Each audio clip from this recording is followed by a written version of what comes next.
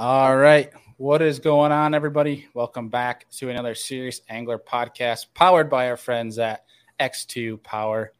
Boys, we are back with another fantasy fishing show. It feels like a really long time. And folks, as always, I'm your host, Bailey Eichbrett. Joined with me is the captain, Mr. Andy Full, and Mr. Business from the Bass Boat, Adam Deacon. What's going on, fellas? Living. We're Bartless again tonight. It seems like every single show has been Bartless. Hashtag Bart's fired. I think he's been voted off the island. I think if Bart gets last place, he has to have double punishment. Double punishment. Oh boy, what does double punishment entail? Well, we had our deal for the loser, and I think he just has to do that twice fold. Basically, I think he's got to throw that lure like in a Bassmaster Open next year or something like that. Just see what his co says or something. Yeah. Like if he makes the top 10, hold it up. Yeah. Double dogging. Oh my God. That would be incredible. That would be amazing. Good gosh. We got a bunch of people rolling into the show here. We're really excited to get back. It feels like literally a year since our last fantasy fishing show. I think it's actually been like a solid month since the last Bassmaster Elite event. And then we'll have another month before Oahe. Feels longer than that. It's crazy. Right. Well, this is our favorite show, I think. It's really our favorite segment because, one, it's just fun, and it's like fantasy football. We get a little rowdy. We like to go at each other. Just like how I'll point out that I'm winning in Bassmaster Fantasy Fishing itself, but I'm getting spanked. I'm very salty. So I'll call it out. I'll call it how it is. But I am getting spanked in our golf scoring here. So I will be honest with myself. But real quick, before we get into all the craze of tonight's show, really quick reminder for folks that are tuning in. If you head over to Serious Angler on social media, we're running a pretty big giveaway with all of our show partners for episode 300. That's going up live on Tuesday night. It's going to be a lot of fun. It's going to be like a big party. So come through with that one. If you guys want to get on for 5 minutes or so, shoot us an email, shoot us a DM, whatever. We'll get you on for 5 minutes to talk fishing on the show. But go get in on that giveaway because you can win a lithium battery, swag packs, $200 gift card to Blackfish gear. Like it's pretty freaking badass. So make sure you guys get in on that. Our social links are down below. If that makes anything easier, just click of a button, go follow the instructions. It takes 2 seconds and have a chance to win some pretty sick stuff.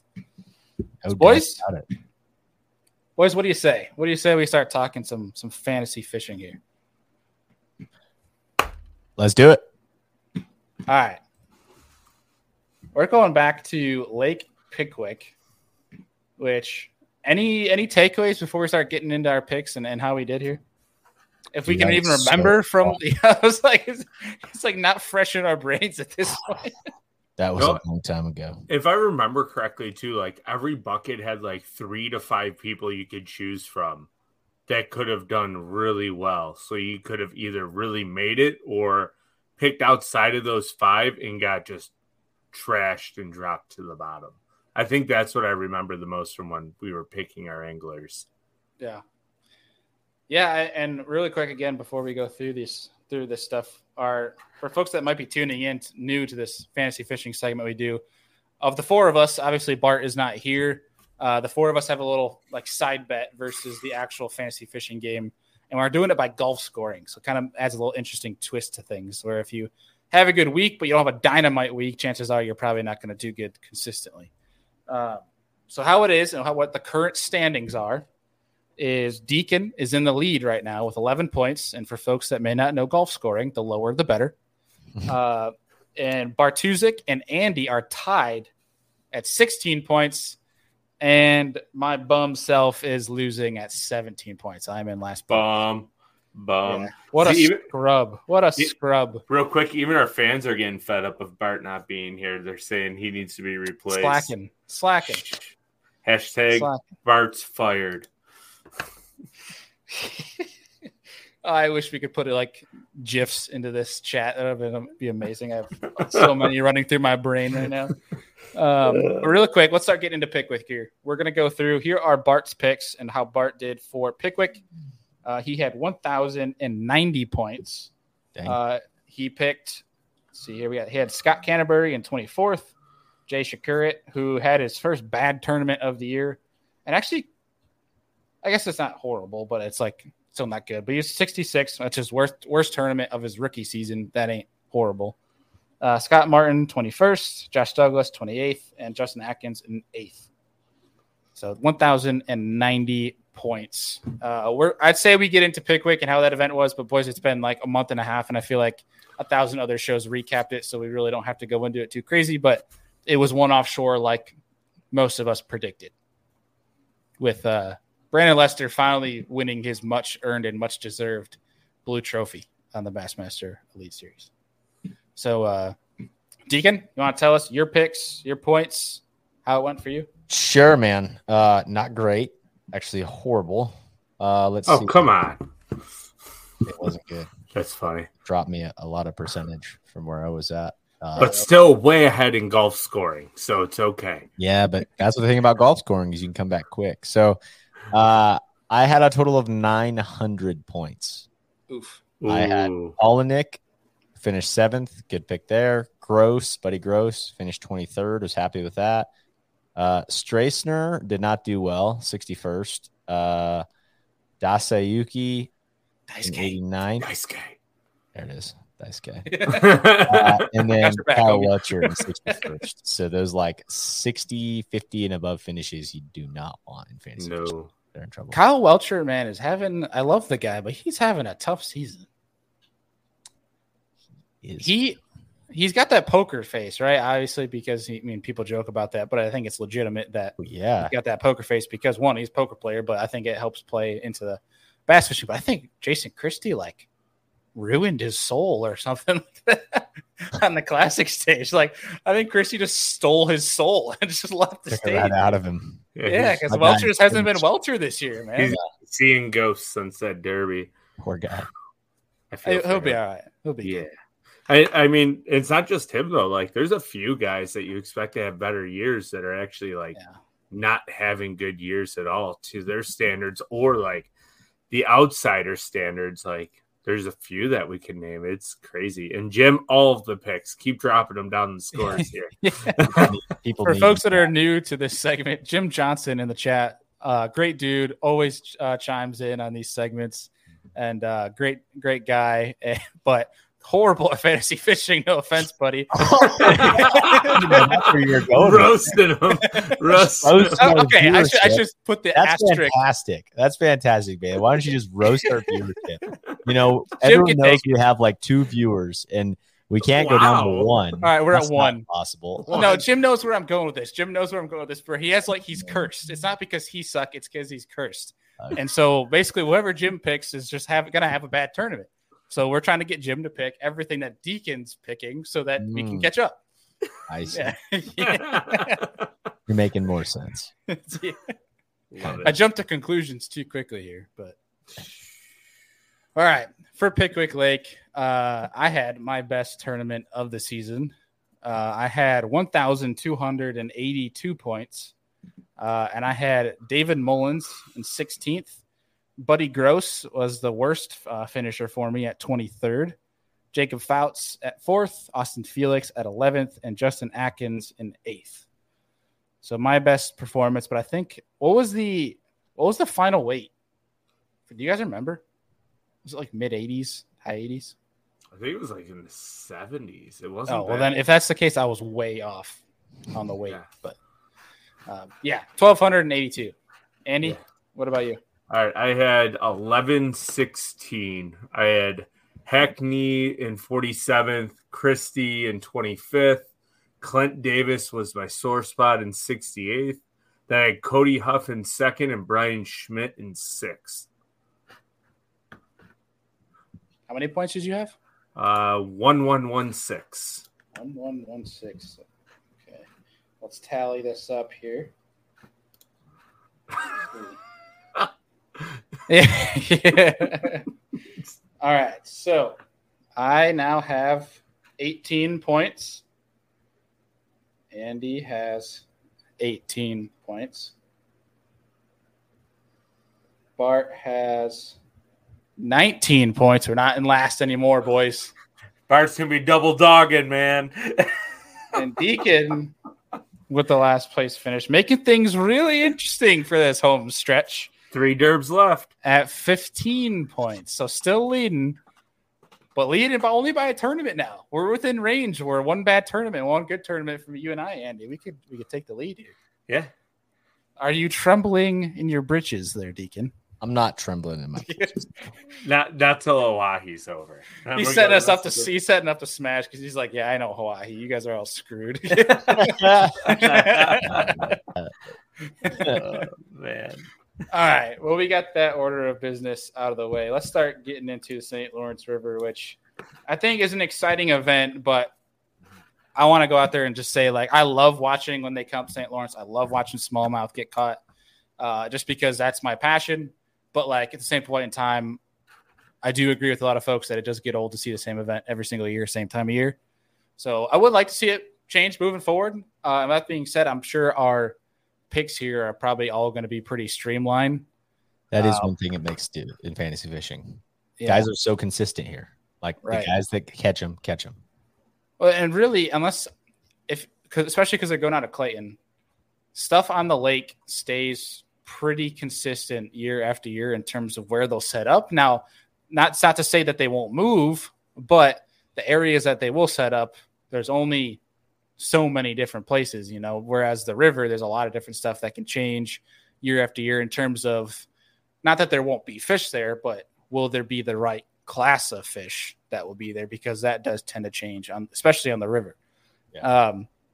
But what we'll try to do throughout this episode is we'll give you our picks, obviously, but try to pick out some notable names that might be under the radar, who might do well that people aren't picking, or if you're down in points and want to try to give yourself a jump, that if you're trying to just be oddball picks, might be good for you. So we'll try to note those as well. Let's see. Let's start things off here. Andy, would you like to kick us off here for the St. Lawrence River for Group A? I have a funny feeling that all 4 of us are probably going to pick him or his brother. So I am running with Chris Johnston, who seems to just dominate there. And the reason why is Canada is open, and you're going to see some secret honey holes that are going to put out giants. Like, the Johnston's record on the St. Lawrence is virtually almost impeccable. Like, I think they win every single tournament they fish up there or finish like top 3. Yeah, if you want to get a top 10 here, I mean, if their last name's Johnston, you're probably going to You're fishing for 8 spots. Yeah, It's literally pretty much. Yeah, Group A is stacked, man. And go ahead. I was just going to say, I'm honestly shocked, though, that Chris is only at 35%, where Livesey, I think, has had the biggest percentage this year. I would have thought the Johnsons, or at least Chris, I guess being Chris and Corey are in the same I was going to say bucket. that's what it does for me. Yeah. Yeah. But if they weren't, I would go out on a limb and say Chris would have had the biggest percentage out of everybody this year. I agree. But also Polinick's in that bucket. I mean, and Team Bass Hat Pack throwing out some facts here. I like the stat stuff going back, and it has burned me, but it also helps me a lot as far as looking at past performances. I mean, let's see if we can get his comment here. Showing Polinick's finishes here are extremely strong, even compared to the Johnston brothers. Mm-hmm. And I think the nod for me, though, also is going to the Johnston brothers. Canada's open. See what they do here. And it's not just that's the thing, is like, you can't look at these stats of all the Canadian Opens and all the other events that they have fished. I mean, you can to some extent, but it takes a lot more time than just the Bassmaster website. So I'm also following Andy's footsteps and going with Chris. I think they both are phenomenal anglers and they'll work together, but I think Corey won the last one, so Chris will win this one. Yeah, I mean, that's pretty damn straightforward. I was about to say Bart's pick, but I was still on his Pickwick, and I was like, why the hell did he pick Scott Canterbury? I mean, he did get a top 10 there. The first year they went there when he was on the tour, if I remember correctly. So that would make kind of sense. But, I mean, I wouldn't be surprised if you see like Chris and Corey go 1-2 because of everything they know on the Canadian side that guys haven't been able to fish for 4 or 5 years. Well, and Andy, you might know this a little bit better than I will. And what we should have done is we should have called up our boy, Mr. Dean Meckes, who's actually a full-time guide up there, one of the best on that river and knows the lake. I want to say the Canadian stuff is a little bit further behind than the American stuff in terms of like spawning and stuff, right? So they might be a little bit. It usually is too, because that's where your main current is going to be. So you're going to have cooler temps on the Canadian side. So it tends to hold fish shallower too than other parts of the lake longer, just because of the current and cleaner bottom. So the further you get away from direct current, the more grass and algae and slime that you'll get on that hard bottom. So that's where the current comes to play on that Canadian side. I got you. Well, for Bart's pick, shocker, he is also going Chris Johnston. And because I don't want this to be a boring show for the folks, about 10 minutes before this show, I also had Chris Johnston.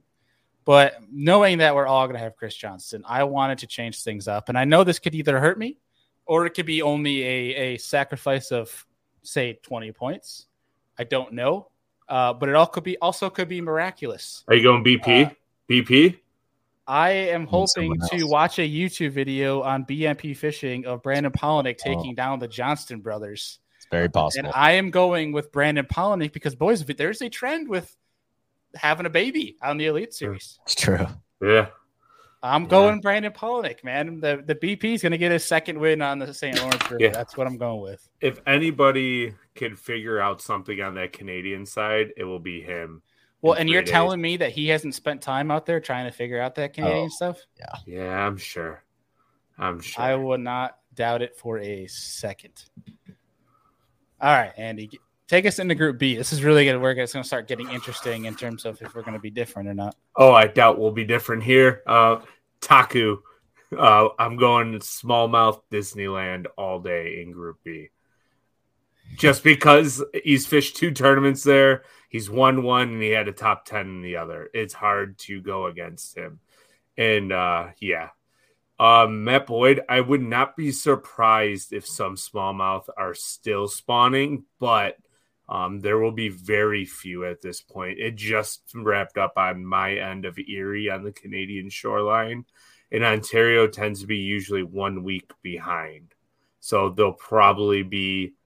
That's the only thing I'm worried about the Canadian side, is that they could be in that weird post-spawn funk where somebody catches like a 23.5-inch giant and it's only like 4 3/4 because it's so spawned out. Like look up the moon phase real quick. Oh, it should be dead smack like full moon. Dude, it could get weird on Ontario. It could get really, really weird. You could have fish shallow that have no reason being shallow. All right, let's see. Because the full moon in June was the 10th through the 15th, if I remember correctly. Next week, it's Thursday the 14th, correct? That's when the tournament starts? Yeah. So the 14th of July. It's got to be close. Smack dab freaking full moon. Yeah. I pay pretty close to lunar charts. All I have to say is I hope nobody's listening outside of this is that they will catch them shallow on a full moon. Oh, and the first 2 hours are going to be so crucial that you're going to have to get 98% of your weight in the morning, and you're going to see a crazy lull for the guys that are shallow. And if it's sunny and slick calm at 1 o'clock, that shallow bite's going to kick off again. I'm calling it now. It happens on my end of Erie. We get in on a full moon in the summer. This is the guy to listen to. We have a crazy shallow bite on a full moon for the first hour to 2 hours, and then that bite dies until 1 o'clock in the afternoon. Then it turns right back on. But it has to be. But there'll still be guys fishing just out, right? I mean, yeah. But you're saying like there'll be some magic happening shallow. There will be shallow first thing in the morning and then right before they run in. So whoever figures out the shallow deal early and has stuff deeper will catch them all day. But if guys ride that shallow bite all day, they will struggle for 5 hours out of the day. Oh, dude. That makes me like rethink my whole strategy. He's like, shit. But hear me out. The guys who fish deep the entire time, you might see a lot of guys running around in the morning because the deep bite on a full moon never starts early. It takes them a little bit to get going. But if a guy knows how to adjust, is that what you're saying? Yeah. Whoever adjusts the best in this tournament throughout the day and can chase fish is going to whop them. And that's why I'm saying Corey and Chris are probably going to go 1 and 2. Gussie. Yeah. Man, we're going to get into it in a second, but there's a few guys that I would, more than a few, that I think that would know how to adjust to that, though, being in the Great Lakes. I mean, there's a lot of guys in this field that really do well. Yeah. And we pointed out, it is New York, and it is the Great Lakes, and it is a week out. But if it were to hold to fruition, which 99% of the time it does not, Thursday is max northwest at 6 miles an hour, glass calm. Friday is northwest 7, so you got it. Basically glass to a little bit of chop. But then it's southwest both Saturday and Sunday, 8 to 10, which can get a little bit choppy. Not bad. Not bad at all. But it will kind of make the shallow a little bit interesting on the Canadian side. Mm-hmm. But either way, getting into Deacon, you have your pick? Did you pick? Yeah. Okay. Yeah, so bucket B, I'm with Andy too, man. It's just like kind of the lame part about this show, but I've got Taku. I think, though, my biggest reasoning, okay, look at his last 2 years finishing here. He's done phenomenal. He's a guy who puts in more time than anybody as far as finding sneaky boulders and, stuff that's not going to move. He's probably spent 50 days on that pond. And here's a quick tidbit, too, that maybe a lot of our viewers don't know. I didn't mean to cut you off there, Adam, but Canada on Lake Ontario and the St. Lawrence, I believe, is now open for catch and release all year, as to where New York side is closed. But you can launch on the New York side and run over and fish. So I wonder how many guys looked up that regulation and went early and didn't post or talk about it. Wow. Because, you could go up and fish Canada early this year. I bet you guys did that for sure. Oh, 100%. Okay, but another thing with Taku, Bailey was saying some of the weather forecasts. I think it's hard to predict the weather this early, like he said. But as per usual, I think there'll be like 1 or 2 calm days and 2 days where it might be bad on the lake. I think Taku is comfortable now. He's even said it in running bigger water. He's gotten a lot more comfortable with that. And being that they're launching so close to the lake, I think that's part of my strategy here is, first of all, the Johnstons, they don't give a crap. They're going to go no matter what. Taku's getting more comfortable in it. So I'm going to kind of ride that train as far as to some extent of who's comfortable in rough water and running the lake. And a lot of these guys are, but some guys definitely still don't want to always go. Yeah. Yeah. There's the comfort level of being used to 4-footers and laughing about them. And then there is just straight insanity of Great Lakes fishermen that love 6-footers. Mm-hmm. And I'll tell you what, I have been in the Great Lakes when there's 4 and 6-footers, and those fish chew all day long. They don't stop eating. And half the time, all you see is wave, sky, water, wave, sky, water. It's a roller coaster ride. There's Chris. There goes Chris. There's Chris. There goes Chris. So to put an example, you know how when you're on a plane and you go up and you descend, and sometimes with the jet lag, you feel like you're taking off and landing? Yep. It's the same way with rough water smallmouth fishing. You get home and you're standing in the kitchen, you find yourself swaying back and forth. It's so true, though. It's hilarious, and you just kind of get used to it, and because we have more below days than non-below days, and true smallmouth guys just go. They don't care. Yeah. They're 12-footers. Whatever. Low and slow. Yeah. We'll make it. It might take us a while, but we'll make it. Yeah. So really fast, one thing I think we forgot to mention, because it has been a while since we had a fantasy fishing show, is that we do have prizes up for grabs tonight, guys, from Omnia Fishing, Queen Tackle, Hobie Eyewear, and our friends over at Humminbird Minn Kota. And with that, boys, I am kicking it off here because Matt Boyd got us down a big rabbit hole here. Is that a $25 Omnia gift card is going to our buddy, Mr. Matt Boyd here. So, Matt, get in touch with us, email, social, however is easier for you, and we'll get you that code for $25 at our Omnia Fishing website. or if you're using the Omnia Fishing app, which makes life a lot easier. The greatest thing ever for any tackle junkie is the Omnia Fishing app. Couple taps and you got your shit. Yep. True. So to keep that train rolling here for picks, Bart went a different route because I'll just throw it out there because you guys made the points already. I'm also going Taku because I am also just a giant Taku fan.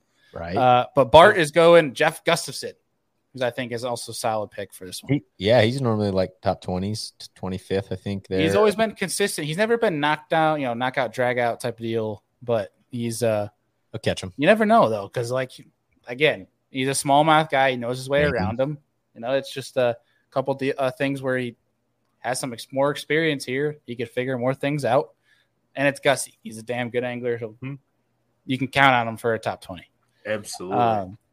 With that being said, there are a couple picks in here that I think are being majorly slept on. If you want to try to make some moves, make some waves in this group, there are two people that I have my eye on here to potentially have a pretty good tournament. Not saying that they're going to top 5, but it could be top 15. One of them is Jacob Fouts. Grew up on the Great Lakes, has a lot of experience on Erie, and it has also fished the river. So he has experience. Sneaker pick. It's a sneaky pick. With that also being said, another young guy that has a lot of experience in the Great Lakes and with smallmouth is Jay Shakurit, who's having a great year. Two guys to keep your eye on for that group if you're trying to get away from the 41% and the 30% of Gussie and Taku. Mm-hmm.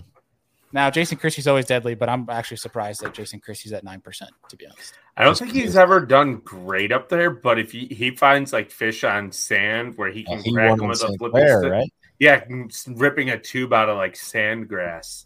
If there's anyone that's going to get up shallow with 20-pound tests and a spinnerbait and burn it, it's going to be Christie. Now that we're talking hot takes, can we throw a hot take out there real fast? Please. We have yet to see an Elite Series event on the St. Lawrence and Lake Ontario where somebody catches them burning a spinnerbait, and that is an actual deal there. Dude, yes. It is so much fun, too. You might not win, but you have the most fun out of everybody.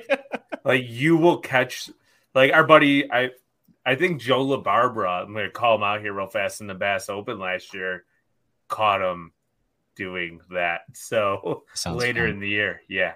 So it is a lot of fun. I caught a 4-pounder during that Open as a co-angler burning a spinnerbait. Yeah. And there's nothing like a giant Great Lakes small. There's no better bite than catching a Great Lakes smallie on 1 topwater or 2 a spinnerbait. You'll never change my mind on that. Because they've ripped the rod out of your hand. Burning a Chapo. Yeah. Hey, we should touch real quick. I know we're this is a fantasy fishing show, but do you guys have any takes, especially you two being familiar with it? I've never been up there, but Oneida with the Open going on currently, this is a live show. What are your guys' takes there? I'm pulling from my boy Casey Smith, hometown dude, to win it all and go to the Classic. Yeah. Cool. Yeah, but it's 20 pounds. I mean, dude, the weights are so much better than last year. They're fantastic. I was just looking at the consistency of it. I was blown away. It'll be interesting what happens tomorrow, because sometimes these big tournaments, the weights tend to fall off day 2. But that's where the home field advantage comes in. Anybody, Northern boys do a lot better. Yeah, because they have those sneaky 1-2 fish spots that they can hop around to that they haven't burned yet, that other people have burned their primary areas just to get to where they are. Yeah. So I think your guys that are local you're gonna see them stick around in that top 10. The guys, especially guys that have history there and know that Oneida is very unique in how it sets up and how finicky those fish can get. And I think you still see those the winning and the top 3 weights stay up there, but I think you're going to see a big drop off come Saturday because of the amount of pressure, but also that they're not going to get a big wind all weekend. So it's going to be the same conditions as today, rolling forward for the rest of the weekend. So I think you have the guys that don't want wind. You're going to see that their patterns are going to hold up throughout the weekend. Got it. You might even see some more largemouths show up, being that there's not going to be a lot of wind. I saw the guy leading had one big green one. If that's where it's turning into Oneida, I mean, granted, you say that for the north, really, especially if there's a big prevalence of smallmouth, is guys will go and they'll get their limit, 16, 17 pounds of smallmouth, and then go look for one big green one. Mm-hmm. That's kind of a big pattern a lot of people try to do. 5 or 6 pounder. Yeah.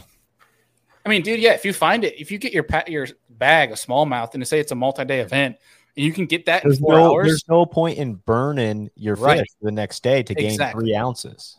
Yeah, you get your limit in 4 hours. It gives you 4 hours to go find one big green one, 1 5-pounder, which in the north, you give somebody 4 have fun.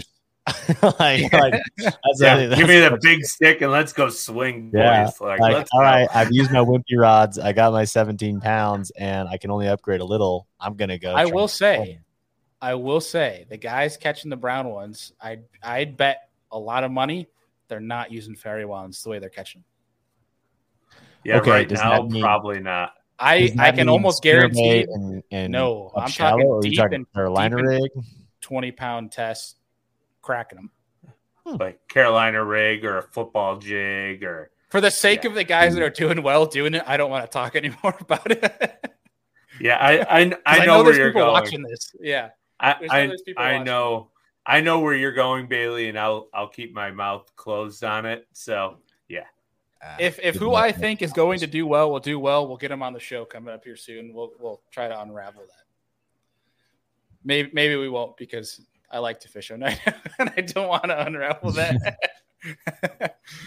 All right, back to the topic at hand of the St. Lawrence River.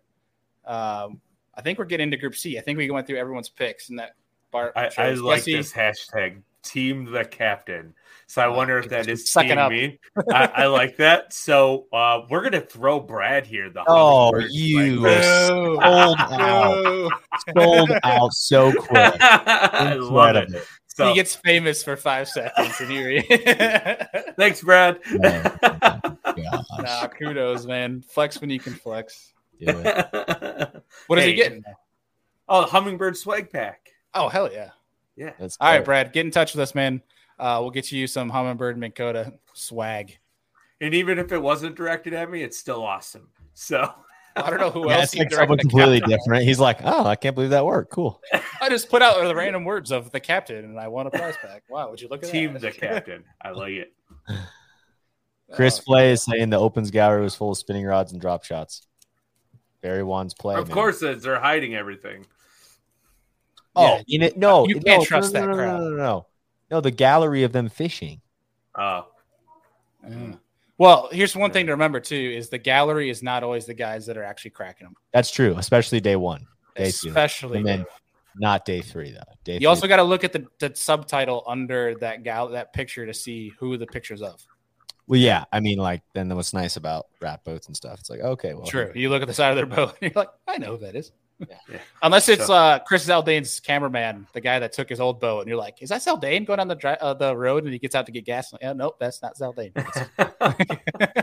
So I think his name's like Johnny Go Places, whatever. Sorry, I told off topic, but super cool dude. Sorry, carry on. I'll say Team Bass Pack has a question here. He wants to know: do we think the smallmouth are going to be in school this time of year? Does he mean like wadded up?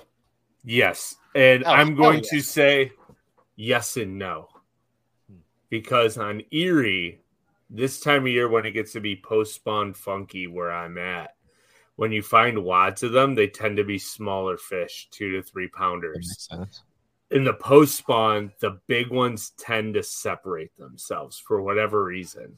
And you'll go all day and catch a bunch of 2 to 3.5 pounders.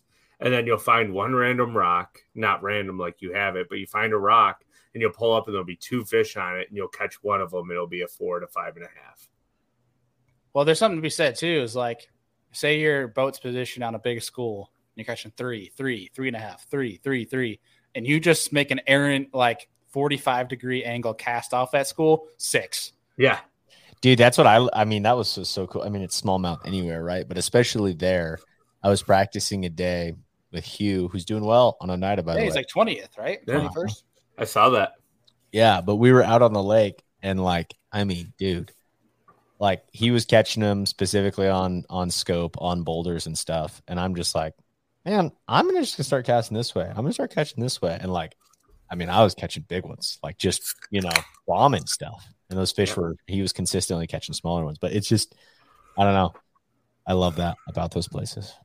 Yeah, I find a lot of the time, once you hit post spawn into summer, if you find a wad, like a school of fish, they group up in size. So, like, and usually the max weight you can get out of like a wad of fish is 22, maybe 23 pounds. If you want to get up into that 25 to 27 pound class, you have to catch your 21 to 22 pounds and then start fishing isolated stuff that to get those 2 to 3 to 4 big bites. So once you get your limit, that's why you'll like if you watch Bass Track, you'll see guys get their limit really quick, and then it almost seemingly takes them all day to upgrade because they're catching one big one here, one big one there. The big ones tend to isolate themselves, and you might find that school of fish that's on that perfect boulder with some gravel underneath it and some shell around it, and all of a sudden you'll see like a little bit of rock off to the right of it, and that's where that big one will be sitting, or to the left.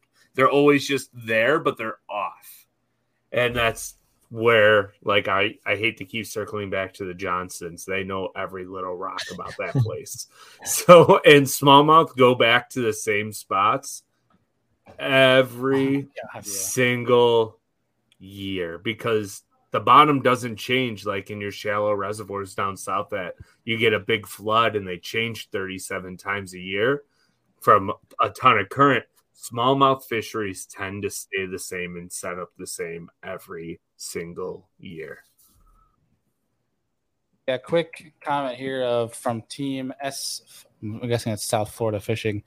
Will it be a smallmouth tournament or a mixed bag? It's going to be straight up smallmouth stuff. You're going to see mixed bags. You're going to see guys that go for largemouth. You'll probably see a nice 23-pound largemouth bag, but you're only going to see it for one day, and then it's going to be done. But the guys that are going to win it are going to be straight brown fish, all 5 every single day for 4 days. Can a guy top 10 on it? Like, well, yeah, I mean, I think you can. I beg to differ, man. I beg to differ. If it was going out of Waddington, I would say yes. But because they're going out of Clayton, 98% of the field is going to be in the lake. I got to disagree. I know there's some damn good. I don't know it well. There's giant largemouth in there.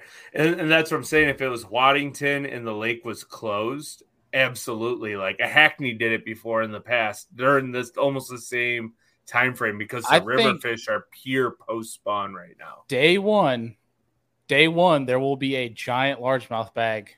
Not a giant, I shouldn't say giant, but a top 10 largemouth bag. Oh, yeah. Somebody's going to catch and then they'll be done. They'll be done. Yeah.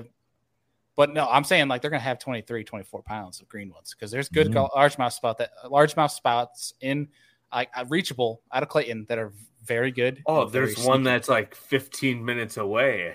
Like that is just loaded with largemouth. Yeah. But it's can you dissect it fast enough? And it's absolutely to die for. Like if you know what fishing clean milfoil looks like, you will just like be in heaven when you see this. Yeah. If you see it. But all right, back to our picks here. We keep going on tangents. It's almost like this is a Serious Angler podcast or something. We're fine, man. Tangents are fine. Did we even start our picks for Group C yet? Danny, did you go yet? No, but right, I'll go. Let her rip. My Group C, and I'm going off a Toyota Costa event there a few years ago that I believe Josh Douglas fished and did really well in. So somebody who knows smallmouth, he knows electronics, knows how they set up on isolated boulders because of all of his time on Mille Lacs there in Minnesota. I think Josh Douglas in Group C is almost a no-brainer for when it comes to smallmouth. Spinning tackle, he just knows how to do it and get finicky fish, highly pressured fish to bite. And that's important in the post-spawn because they might not be pressured, but they are finicky. I mean, talk about a guy that knows how to run rock piles for 1 or 2 bites and run a lot of them all day long with how Mille Lacs likes to fish. I mean, that is why I'm also going Josh Douglas, and I'm genuinely surprised at how high Fighter is and how low Douglas is. Wow. There's at 57.4%. The last time Fighter fished the lake out of Clayton, he did okay, but he didn't do – I think he caught like 17 a day. I mean, Fighter – no, he top 10 last year. No, wait. He finished – No, he didn't. He fished top 20. Yeah, he finished top 20. He finished 13th. He finished 13th in 21. He's catching about Chatterbait, wasn't he? And then in 22, let's see what he finished. Yeah, 21, he finished 13th, but he was only catching like 17 or 18 a day because they're in that funky post spawn period in the lake. Hey, he's done well. I mean, I'm not gonna sit here and say he's no. I mean, he's finished 18th and he finished 13th. Those are two great fantasy finishes. Well, he knows smallmouth. He's gonna catch him in the last two. Okay. There's a couple guys that are pretty good now, but I'm gonna wait until Deacon makes his pick to talk. Yeah. What about Bart? Or I can go first. Bart also went Josh Douglas. Shocker, Minnesota. Wow. I'm the only one cutting the grain, and I think you guys are grossly missing somebody here. Micah Frazier? Nope. Micah's not a bad pick. I went with Clark Wendlandt. Ooh. 2020, he finished 8th. 2021, he finished 3rd. Yeah.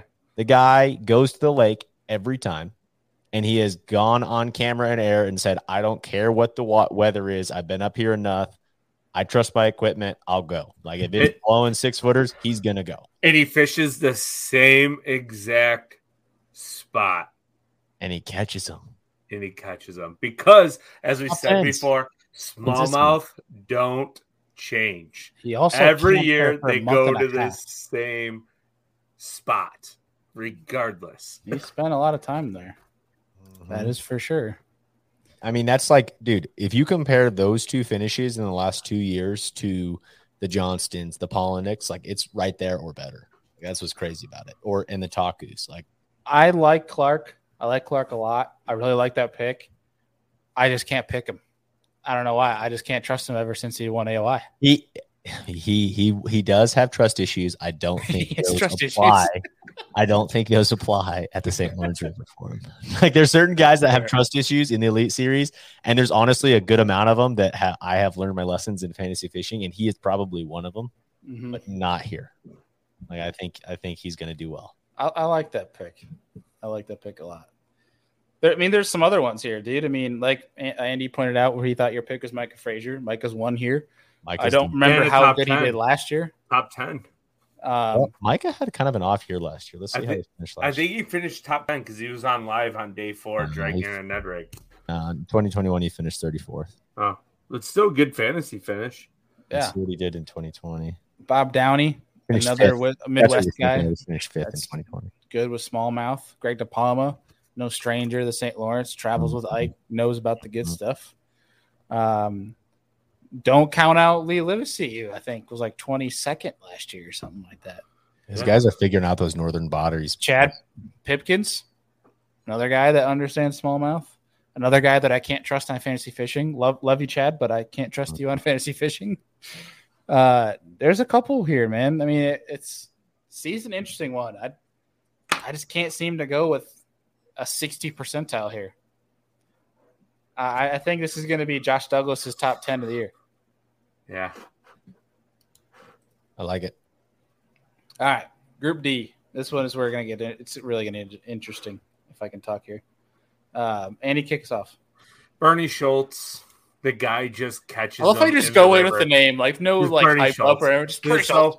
If you watch live, I think it was either 2 years ago or last year when they had a live camera on him. He's always like in the top 10 on the St. Lawrence or top 15. He used to spend his summer on the St. Lawrence River after the elite season concluded. He is good there. That guy knows how to catch them shallow, and he knows where they live in the shallow. River. He stays in the river. Stays in the river, and he burns one section of the river down for 4 days, and by day 4 he can hardly catch a limit, but he still catches 20 pounds. That's exactly right. Because he burns down the same stretch every single year. Like, Bernie Schultz is the safest pick in Group D for me to catch Deacon. I agree. Group D. Safest pick is Bernie, eh? Yes. I think that's the safest pick. I'm right there with him. I'm going to disagree. Who's the safest pick then? Austin Felix. No. Felix has done well, and those were the two I was debating between the two, Bailey. And that's your pick, right? No. No.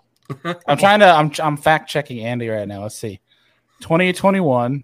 Dude, he's right. Bernie Schultz. Go back like the last 20 years. 2020. Let's see. 2020. 15th. Like, you go back. I'm not saying he's wrong. I just wanted a fact check just for the heck of it. Bernie Schultz catches him every year. 2020, he'll do terrible all year, and he shows up there and he catches 20 pounds every day. 2017 30s on Bernie 12. Schultz on Bassmaster, I would say more than 50% of them are at the same. Hold on. Hold. Oh yeah, he must have had a bad year. 2015, 15th. Okay, 2013. So there's a pattern here. There's a pattern. Every 15, other 12. year, he sucks. no, that's not even sucks. Don't even Every come other on. year, he's not top 20. So 2021, because they seem to go to St. Lawrence River every single year, that means this year he's not going to top 20.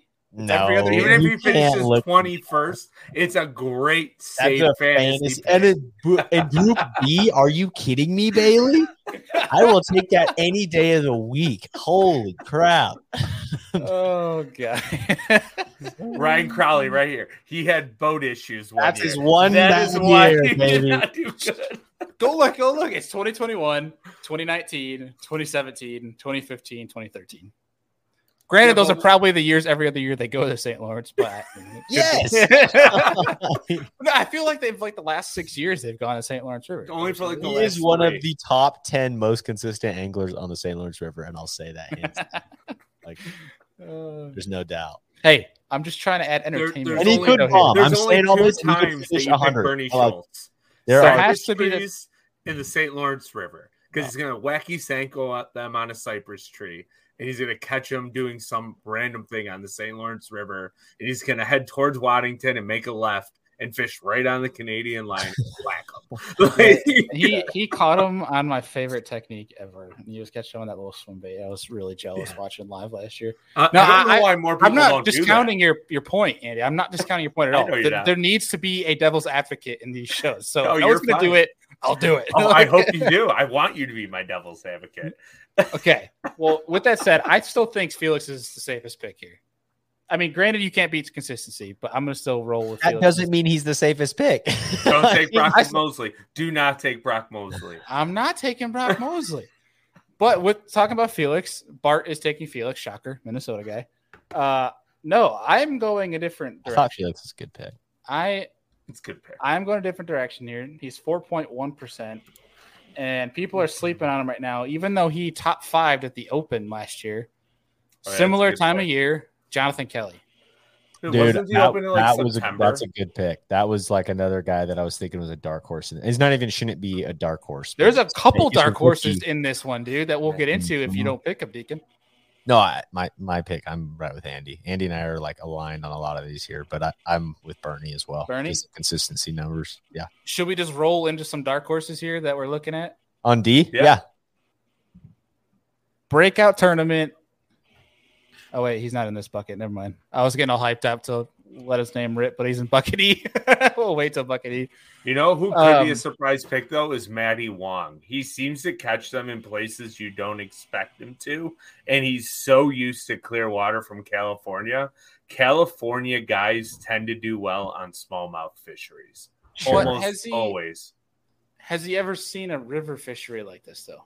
I don't know, but he's been at That's Cuca what the last 2 days, so he's used to clear water. Dude, Well, there's clear water, though, and there's clear 3 mile an hour current moving water, and then Yeah. there's 6 footers on a lake. I mean, that's completely different So than the West Coast. The only There's thing I different, can- though. There's a difference. Lucas and Ayler and all those guys have had time out here. Yeah. Matty's fresh. not to mention, I hate to say, yeah, Matty's fresh too. And the only thing that's got me thinking a little bit, Matty Wong, was there was a guy I was talking to when we were up there for the Open Bailey that was catching his fish or seeing so many fish on a glide bait, and every once in a while he'd get one to eat. But the majority of what he was doing, and he cashed a check. I think he finished in the 20s in that Open. Get some to draw and then pick Draw him some and then drop pitching a shot. drop shot, dude, and he smoked him doing that. Like Yeah. that's a very West Coast thing. Like a lot of guys do that. But And, that- Andy, that what was I being just said- telling you? Huh? Oh, I know. We We've were talked about literally this. just talking about this. Like our buddy Tyler Manthe and I, we'd go up to the Canadian side of Lake Erie. Uh-huh. I'd throw the glide, and you'd roll in like 5-6 pounders, and he'd catch 'em with Fantastic team hair. tournament. With technically. hair, yes. Fantastic. Hell team yes. tournament. Sorry to cut you off. Keep going, Deacon.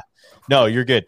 But what I will say about the Lucas and the Ehlers and the West Coast guys that have done very well up there, and I'm gonna also say, I mean, we're about to have not in this on for BASS, but we're about to have Major League Fishing Pro Circuit on Champlain, looking at like a Loberg, like all those guys out west, man. First of all, they do well because they're used to clear water. Here's the other thing: I think Matty Wong doesn't quite maybe have the boating experience for the big water. But all those Western guys, don't get me wrong, there's nothing like the North when it comes to big water. But I can tell you right now, Lake Mead gets giant. Like some of these Western fisheries, it's a desert and it's wild. And a lot of those guys have spent some time in some big water. So Matty Wong fishes a lot of salt water. Waves will not intimidate but him. He fishes from the shore. And he goes out on boats out of Hawaii when he goes home. He drive the boat. Yeah, I don't know. And that's also a giant center console if he does. Tell you what, if they could have 30-foot center consoles on this thing, it'd be sick. Dude. I'm surprised the Johnsons aren't rolling like a 522D every single year just so for the St. Lawrence River that they're just better suited. Oh, the issue is fun fact, Chris Johnson does not have a hot foot. That's wild. That's wild to me too. I like having two hands on the wheel. No, he has two hands on the wheel. It's just gone. Well, to be fair, it is a Ranger, which means it only runs about 64. So let's get the lead. Well, it might be 64, but it's like 68 when you ramp off those freighter waves. Dude, really wakes you up in the morning. He's like, "Are you ready, boy? Hold on." Oh, there wasn't no "you ready, boy." It's just hammer down. That's freaking fantastic. Definitely I tell so many people that story daily. Oh, dude, this has to be a wild ride in a bass kayak. Seriously? But good God. Holy terrifying. Crap. I want to know, I want to know why. I should have asked Chris why. Like, what is the theory behind it? Just hammer down and go. He doesn't want to have to worry about it. No worries. Just like it's soaring a long run in 6-footers. I just want to just coast. I just want to eat. Yeah. I just want to eat. Oh God. Did we give all our picks already? No, we need to do Group E, bud. Well, no, I'm saying for Group D. Did all of us give our picks? Oh, Bart. No, but I already said Bart. He was doing Felix. I mean, remember when Bart said Felix was going to win AOI? Yeah. I mean, honestly, though, after last year, I'd say that's a decent pick. I mean, Felix was hot last year, too. Yeah. But every event was a spawn derby, it seemed like, except for Pickwick. I feel like this year's every year's been a spawn derby, except for Chick. I mean, Chick was actually, never mind, take that back. Chick was kind of a spawn derby. Yeah, kind of. I mean, yeah, well, we can get in that at the end of the year. Pitter patter. Hunter Shryak, that's another one that could be a good top 20, top 25 pick. All right, I'm going to do a giveaway. Oh, here we go. Donald Wiley, man. Good evening from Scotland. I like it. You just really like to just ramp up the damn shipping on us, don't you, bud? Oh, don't you, bud? Hey, we don't ship outside of the country. Do you have a place in the U.S., Donald? That's a good point. I didn't think that through, Bailey. Oh, I love where your head's at, though. I just thought it was unique, man. Scotland, that's cool. We gotta have some listeners from out of the country. You know what? No, we're gonna figure this out. Donald, okay. send us. I mean, if you do have a place in the States, you have a U.S. address, send us that. If you don't, or Canadian, we're gonna figure it out. Either way, get in touch with us. We're gonna send you something. I want to send you some Serious Angler swag, regardless. If we can send you, what did you want to give him, Deacon? Let's do the Omnia. We already gave the Omnia to Matt Boyd. We have the Omnia, or we have the Queen Tackle gift card and the Hobie Eyewear shades. Let's do the Hobie Eyewear shades. Hobie Eyewear, okay. Ooh, I love it. Hobie going international. Let's go. So here's what we're gonna do. Donald, get in touch with us. We're gonna try our damnness to get you that stuff because I want to get you some Serious Angler swag and also these Hobie Eyewear shades. But in the case that we can't, there's still going to be another pair of Hobie Eyewear shades up for grabs. So it's still up there, folks. So if you're in the States, we have our homeland Hobie Eyewear shades still up for grabs. We'll give away 2 pairs tonight. How about that? I like it. All right. Let's let them rip, boys. Donald, dude, that's freaking badass. Real quick on the Hobie shades. Did we give away the new ones that got released this year? the Hanks? Hey, no, that's in episode 300. That's in that giveaway that's going on the Serious Angler social media. Tuesday, episode 300. Yeah, episode 300 is on Tuesday night, guys. So if you want to tune into that live stream, it's going to be pretty dang rowdy, and it's going to be a lot of fun. And again, that big giveaway, like giant giveaway, lithium batteries, $200 gift card to Blackfish Gear, Omnia swag pack, Do It Mole swag pack. That's all going down on the Serious Angler social media, Instagram and Facebook. Head over there. You can enter super easy and get entered to win. So without further ado, also really quick, I am a Scottish accents are my absolute favorite. So I'm a big fan of Donald from the get-go. Nice. So I'm really hoping we can plan a trip to go catch salmon in Scotland now. Here's some Atlantics. No, Donald, don't give us your address on here. No, not in the chat. Not in the chat. No. So Donald, in the description, we have our email. Just send us an email with your address, and we'll go from there. Yeah, go to the show notes. Description. Yep. All right. But back to the Matty Wong talk real fast. I apologize. The one thing that you're disregarding is tidal water in the Delta. I'm sure he's fished the Delta. And when you have an outgoing tide on the Delta, that thing rips. I just don't know how the Delta plays like with St. Lawrence, though, dude. I mean, it's just current. Okay, he has surprised me more times than not this year. Oh, yeah. And we'll say that, I mean, hands down. 10 out of 10, I'm always going to root for Matty. I love the guy dearly, but it's like, I just don't know. It's hard for me to pick. He's in AOY. I'm curious because he's had a lot of like ups and downs. Probably middle of the pack because he's had like 4 really good finishes and a couple of bombs. And he's he'll in 60 to the bombs. 65th. 65th. I mean, it's not bad. I mean, like you look at the people who's around. You got John Cruz is below him. You got Hunter Shryock. I mean, like some hammers, dude. It's not bad to be in the rookie season.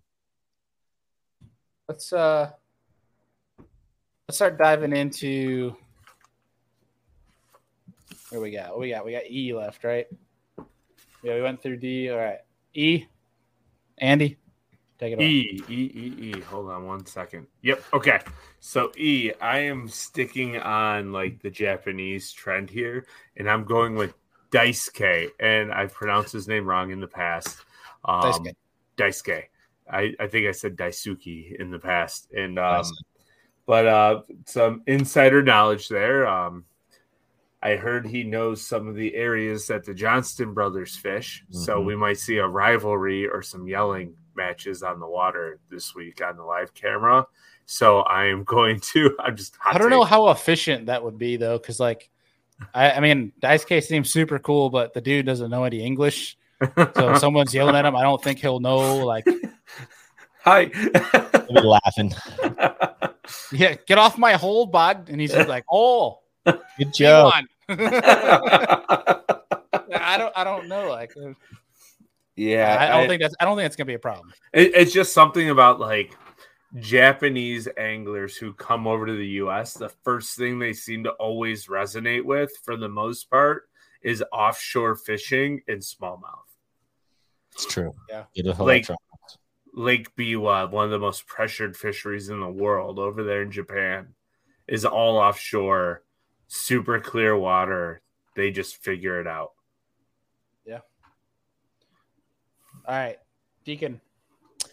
Man, I went kind of back and forth with Daisuke and with Iconelli, and I got such a safe, I feel like, fantasy team. And I'm like, man, I'm going for it in Group E. I'm going with our boy Alex Redwine, man. Yes. Stayed with him at the Open there last year when he made the Elite Series. Such a special moment. But I can tell you this, and this was insider knowledge. On that final day, he let off of what he had found pretty early, like 2 hours early, because he was worried about making it in, making the Elite Series. And I think he finished 12th or 8th or something, like 12th, I think. And he very well would have made that top 10. And I would have loved to seen him burn all his fish the final day. But, I mean, St. Clair has been a big time thing for him. He's from Ohio, spent a lot of time on these northern fisheries, looking for boulders, catching them on scope. Like, he's good at it. And he was surprisingly not around a lot of guys in the Open, and the Open's field is big. So, yeah, it'll be cool to see. I think he'll have even less people around him. in that situation, and he'll be on the lake. I almost guarantee it. So if he finds him out there, if he can get out there. So I love that pick. I love that pick. That was who was going to be my sleeper breakout tournament for Group D until I realized he was Group E, not D. Are we talking red wine? Mm-hmm. Yeah. I'll tell you what, that kid can fish. Oh, yeah, dude. So, yeah. You've been spending some time with him, haven't you? Yeah, he was over here the other night, and we had some fun. So Bailey came over. We had some beers. Nice. Well, I just spent half a week up with him on Champlain and got the fire out of him up there too.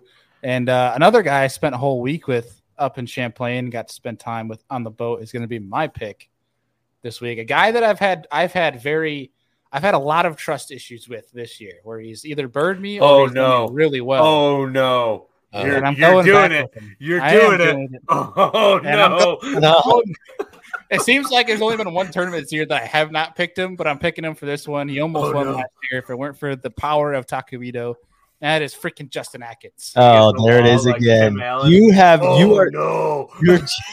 You're just as bad. He almost did win, which is crazy. Hey, you are just Pickwick and he top 10. You are just as bad as Bart with all the whoa. It's one guy. He's got two. Austin Felix and Bart has a Felix, Fighter, Douglas, Minnesota, Bob Downey. Like, I can go on. That's what I meant. Not North. I meant Minnesota, guys. Gosh. He doesn't go outside of like the Minnesota corridor, okay? Like if they live in the greater St. Paul, Minneapolis area within 1 hour, he is choosing them. At least two of them a tournament. Look, I wanted to pick red wine. You picked red wine. I want to be different from you. I almost picked red Mueller wine as well. is hard to trust. Mueller's hard to trust. He did almost catch a state record. Every tournament, I almost pick Masayuki because I love to just say Masayuki. It's the greatest name in the world. But beyond that, I mean, Ike's a good pick too. I think Ike's a solid top 20, top 30, but like I'm trying to go for the throat and get top 10s here. And man, I think Atkins is going to ride the wave, dude. I think he's got, it sucks for him, but I think he's got nothing to lose for the rest of the season. So I think he's going after that blue trophy, which he almost got last year. I think Atkins is going to have a good tournament. Wicked away, dude. He's just, I don't know what it is, man, but he is way too good of an angler to be having as tough of a season as he is. He is filthy, especially with smallmouth. Did you know, fun fact, however many, he's been on Champlain a lot of times. He's caught less than 10 largemouth ever on Champlain. Wow. Always messed with the smallmouth. Pattern. Team Bass Pack is hoping that Wes Logan is asking if Wes Logan will do good in this tournament. I hope so. Oh, man, me too. That guy needs a good tournament. I wouldn't say he knows smallmouth, but he needs to know smallmouth. We'll razz West a little bit because he can take it, but that dude needs the confidence boost because he's a damn good fisherman down basically Tennessee and below. But when he come up north, he needs a little bit of work. And if he can dial that in, man, he could be freaking insanely good. Ledge fishing to finding boulders is two entirely different. That's why like northern anglers are seen to do better now. Guy. But he's more of a big stick in his hand and go flip a big weight kind of guy. Yeah, 100%. But when you live down south and you're around river systems, there's lots of ledges to be found. But it's just different when you side scan a ledge as opposed to side scanning smallmouth on a boulder. Largemouth to smallmouth and spots all show up different. And that's one of the hardest misconceptions for guys that fish down south that come up north to learn is what they're looking at. They're looking for wadded up fish on down imaging. And a lot of times you don't get wads when you graph. You get one or two maybe that will show. And you got to go over top it with 2D and you start fishing and they just keep reloading.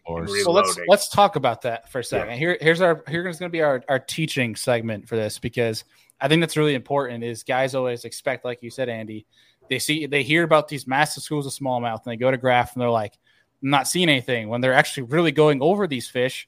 The problem is they probably got it on 100 each side on side imaging, which is really hard to pick out individual smallmouth. Unless you're doing it every single day. If you're on a sand transition, it's a lot easier to when you're on a boulder flat to pick out these fish. Whereas if you focus on your 2D and your down imaging, use your side to find the areas. But if you focus on your side or your 2D and your down imaging to pick out these small undulations in the boulders, that's how you know if there's going to be sign of life, especially when they're going to be relating hard to that rock.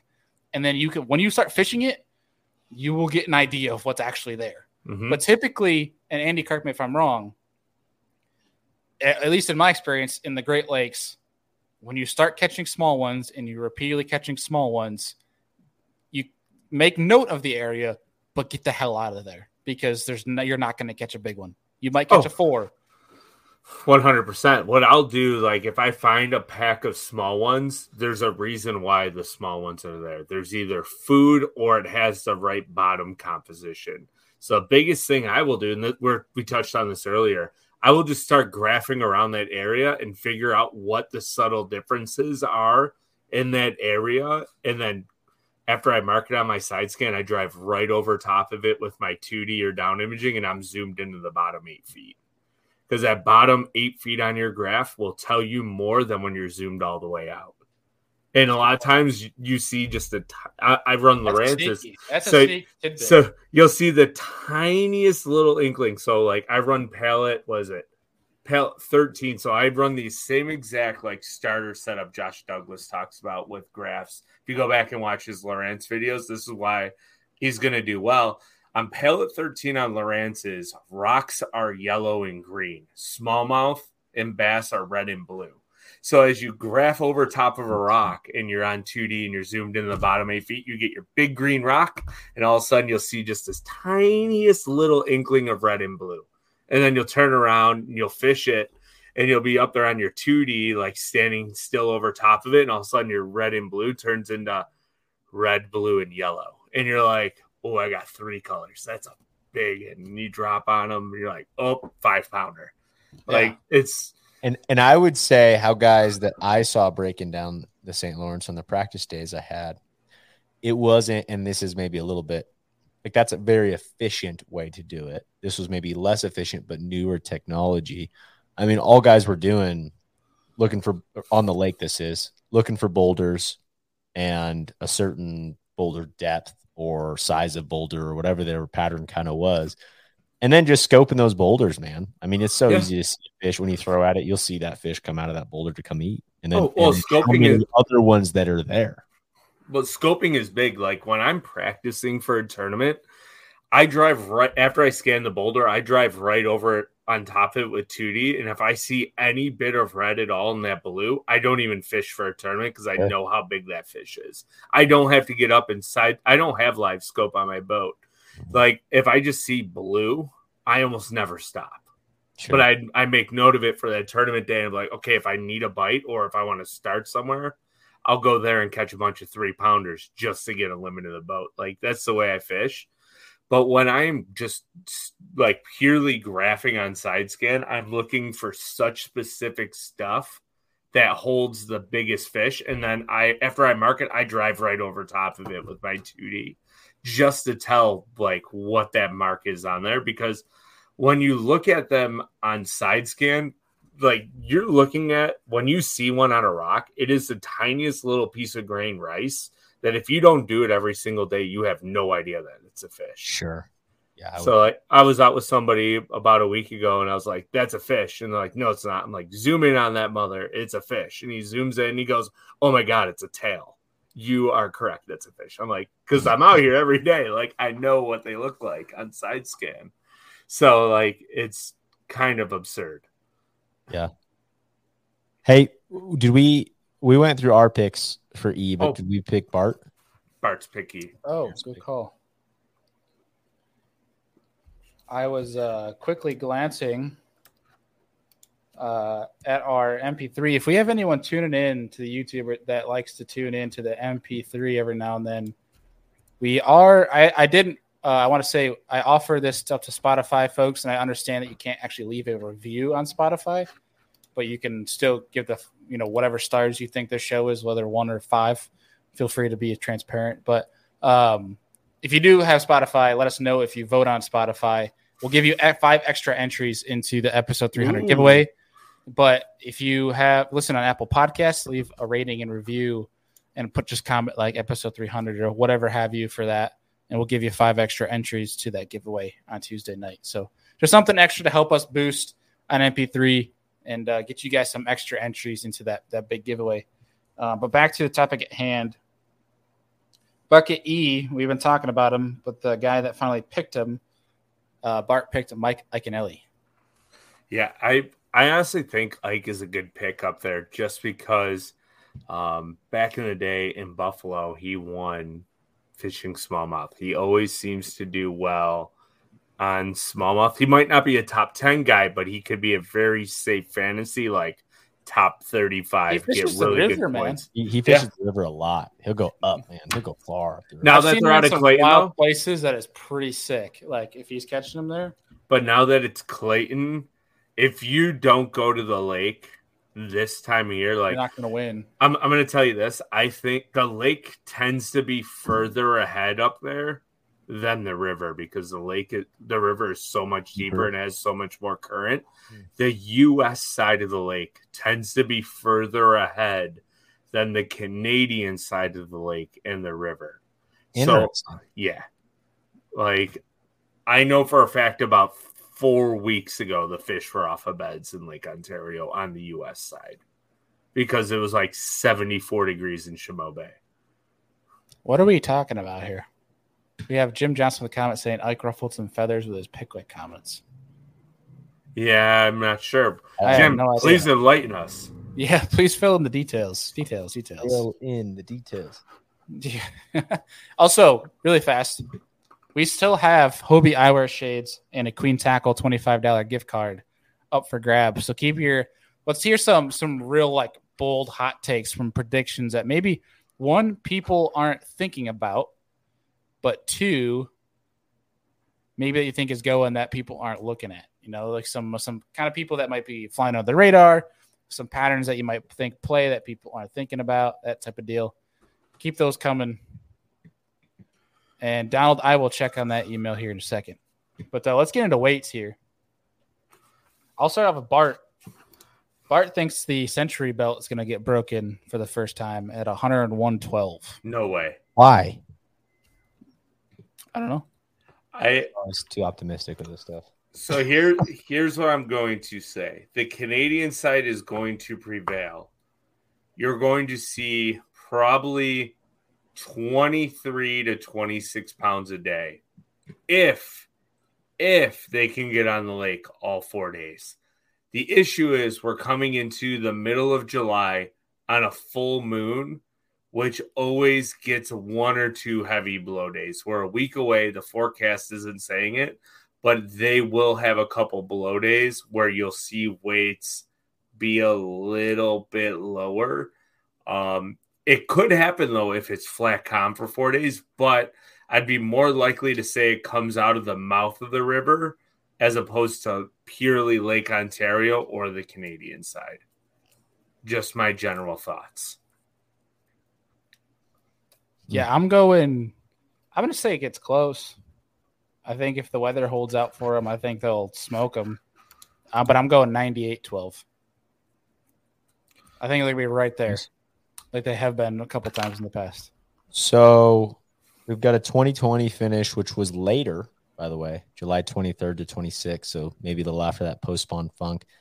We had Chris Johnson with 97.8, Paul Mueller with 95.14. Giant bags, but then it really fell off after that. 84 pounds was Brock Mosley in third. In 2021, which was a very similar time frame, July 15th through the 18th. Last year, Taku had 90 even. Justin Atkins had 88. Good amount of 88s after that. So to me, I think it's really optimistic that it will break the 100. But I'm going to say I'm still optimistic in saying 96-13 is where I've got us. It's funny. You guys have bigger weights than I do. That's a first, Andy. Yeah, I know. Of all people we should trust, it should be you. It could happen, but I'm thinking around 23 to 24 and a half a day will win. I have it at 94.9. Just because I'm factoring in the fact that there's a full moon, the Canadian side in the river is going to be pure post-spawn. And you have no idea how many 6-pound fish that are going to be caught that weigh 4.5 pounds because they're so skinny. The guys that figure out the U.S. side, like the New York side on Lake Ontario, will probably catch bigger post-spawn fish. Like you're going to see more 6-pounders come out of the New York side, but that side is easier to figure out, in my opinion, from what I've talked to people, than the Canadian side.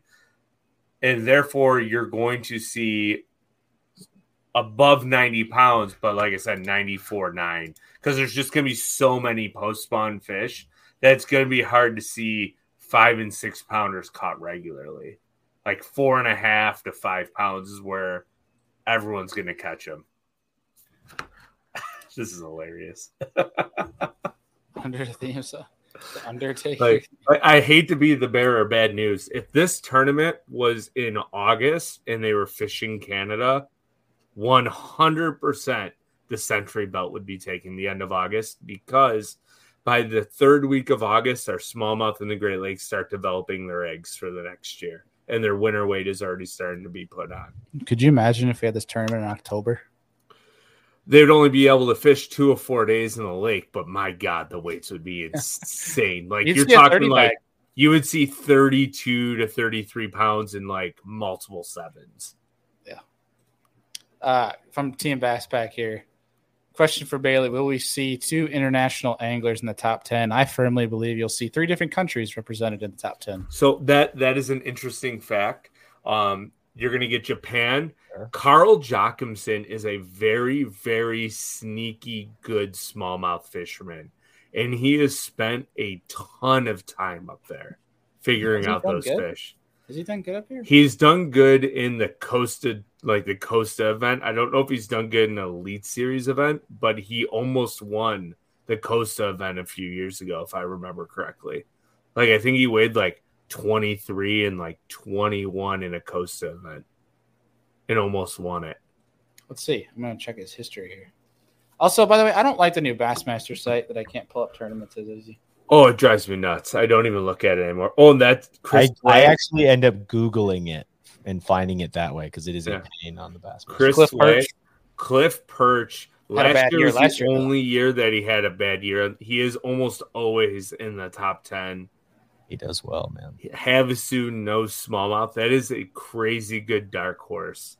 In fact, it's such a good dark horse, I think I'm going to throw him the Queen Tackle giveaway because I wanted to. If he was not in Group A, I would have picked him in any other bucket, personally speaking. So, Chris Flay, shoot us an email or on social media, and we'll get the Queen Tackle. Was it $25, Bailey? Sure. Yep, we're going to get the $25 Queen Tackle, get you some hammerhead football jigs. Carl's gotten a 20th place in 2020. Beyond that, he hasn't had anything in the top 30. But, again, it's Carl. Yeah, you never know. He shucks the hell out of everybody. Yeah. Either in a good way or a bad way. Yeah. One of the two. It's never like a medium finish for him. It's always, holy shit, Carl's crushing him, or why isn't Carl catching him? I like it. Let's see. They fixed it. Bass Pack, they have not fixed it because I'm on it right now. There's some parts of the new website I actually really do like. Like, it makes searching for the schedule a lot easier. I will say that. What about Big Fish? Are we going to go 1/7? You guys think it would be 1/7 caught? 1/8? A new state record? I think no, there's no. Because it's so post-spawn, it'll be tough. You'll get close to 7. I wouldn't be surprised if there were a 7 caught just because of the Canadian side. That side tends to put out bigger fish for whatever reason. There was almost a 7-pounder caught the other day in the river. No, there was a 7-pounder caught the other day in the river by a guide up there. So it could happen. I'm going to go 7.4. 7 pounds, 4 ounces. That's the biggest fish this week. Woo-wee, son. That is a big fish for this. And it's going to be one that's late spawning on a bed up in Canada. Hmm. And Corey is going to catch it. Corey. I'm going down to the angler. Yeah. I hope he's feeling better. He just had like a really bad bout and was in the hospital and stuff a couple weeks ago. Oh, really? Yeah. Yeah, I saw that. Will he make the Canadian run? Yes. Always. Those guys have stuff like so far in Canada, I'm sure, that nobody even knows what's there. Yeah. Let's see. 5-week-old New York State record gets broke this turn. Yeah, that's what I'm saying. I'm rooting for that. Take the pressure off you, that lake. Whew. I am absolutely hyped that the record was broken. But for some reason, I just want our record not to be a spawner. I don't know why. Dude, that's the crazy thing about that fish. I think that fish was post-spawn. I don't know, man. Lake. How? It was I don't know. It was skinny. It had the inverted rails. belly. It was not skinny as rails. Are you kidding me? I thought it was. Yeah, it's like one so goofy part to me. of its underbelly. So many people, I sent that to people, and people were like, "That's fake."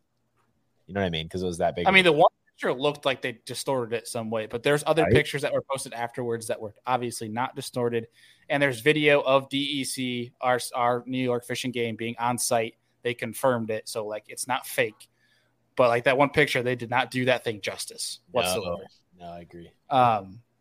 But I do not think that thing was post-spawn, not in the slightest. Yeah, I wish we could have found out, but unfortunately, here's one thing I hope. I hope they didn't release it right at that launch, but I mean, we can get into this. No, I actually heard that they ran the fish back to awesome where they caught it. Yeah, amazing. That's good. Good to see conservation at work. Look at that. No, but for real though, I mean, I think that's badass. That's bigger than Paul D. That's funny. I just want to. I don't know. It's cool to see records go down. I don't know. I would love to see a 9-pound brown one get caught. There are only a couple lakes in New York that it could happen, and I'm pretty sure.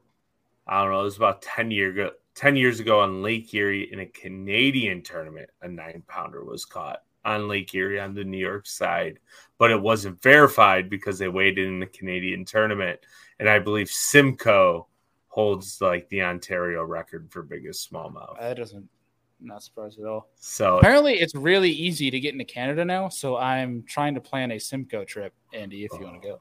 Dude, hold up. We keep talking about planning a trip. Let's do that. Come up. Yeah. We'll just hop in Andy's truck, make him drive. We'll hop in my truck. Yeah. I'll reach out to some contacts and see if we can get on a boat. We can get Kuzvis. Let's get Kuzvis. He's been on the show. You can't bring a boat up there or what? You could, but I mean, I don't want to trailer my boat 3 hours north of Fine, I'll bring the Hobie. We'll share the You're Hobie. A baby. Fine. You're so driving your boat 3 hours, dude. It's not even like he's always a chicken about close this. Trip though. for me is like 10. He's like an hour and a half drive. I can't do that. I'm worried about my trailer. Uses it every day. Like so, I'm at the point with my trailer that I have vault hubs on the bearings, and it's like 6 years old. So I'm like getting to that borderline edge that I should probably replace them. First thing to do, man. First thing to do with vault hubs, just jack your trailer up and wobble your tire side to side, and you don't want more than a 1/4 inch play or maybe an 1/8 inch play on each way. If that's the case, then you need to start. Like that's how a good reason for those to blow out. But I think Andy's been on this new boat excursion for like 1.5 years, and he just needs to finally pull the trigger before I do it for him. I'm going to steal his credit card and just go buy a damn boat so he shuts up about a new damn boat. You know what the worst part is? It doesn't matter, dude. Even brand new ones, like that's boats. Like it's just I've seen so many brand new trailers blown out. Oh yeah, because they're installed improperly, just slightly, and they get water in them, and they're done. Yeah. But it's just the fact that like one trailering your boat across like Canadian lines can be just a huge pain in the butt. Now I don't feel like getting caught up in Border Patrol for like 4 hours for them to search.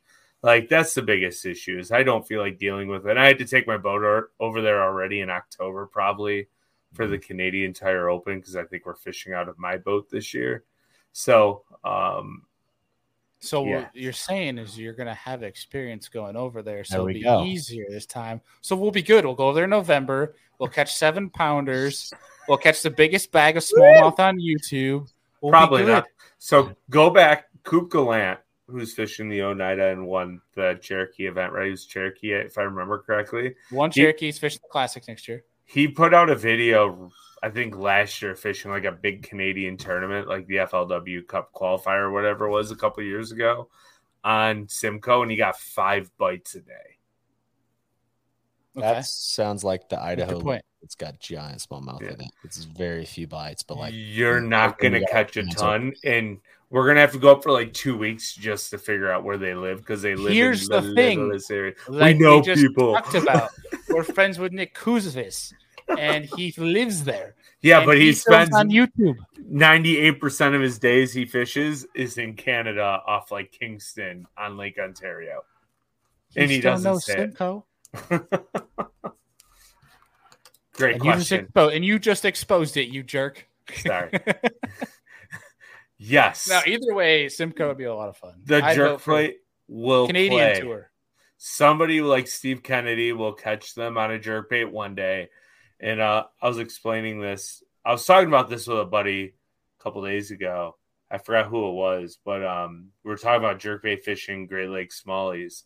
And I was like, one day you'll catch 24 pounds, and the next day you'll lose every single fish that bites it because they just slap at it and they jump and they come off. so frustrating. The jerkbait will play, and you'll see. I think who had it going last year? Like dropped an absolute mega. I think it might have been Keith Combs. Dropped like a 22 or 23 pound bag one of the years in the tournament, and then the next day caught like 10 pounds.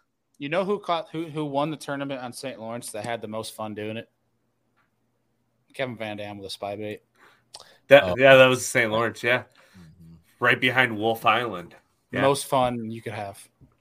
Maybe not beaten by a spinner bait. You'd be burning, but terrifying bite ever. Like, have you spy bait? Having a 6-pounder eat a G-Fix 80 spy bait, and he's got one itty bitty treble hook on the outside of his cheek, jumping 4 feet out of the water at 3 mile an hour current. You're like, oh God, stop. Do you want to talk about like God.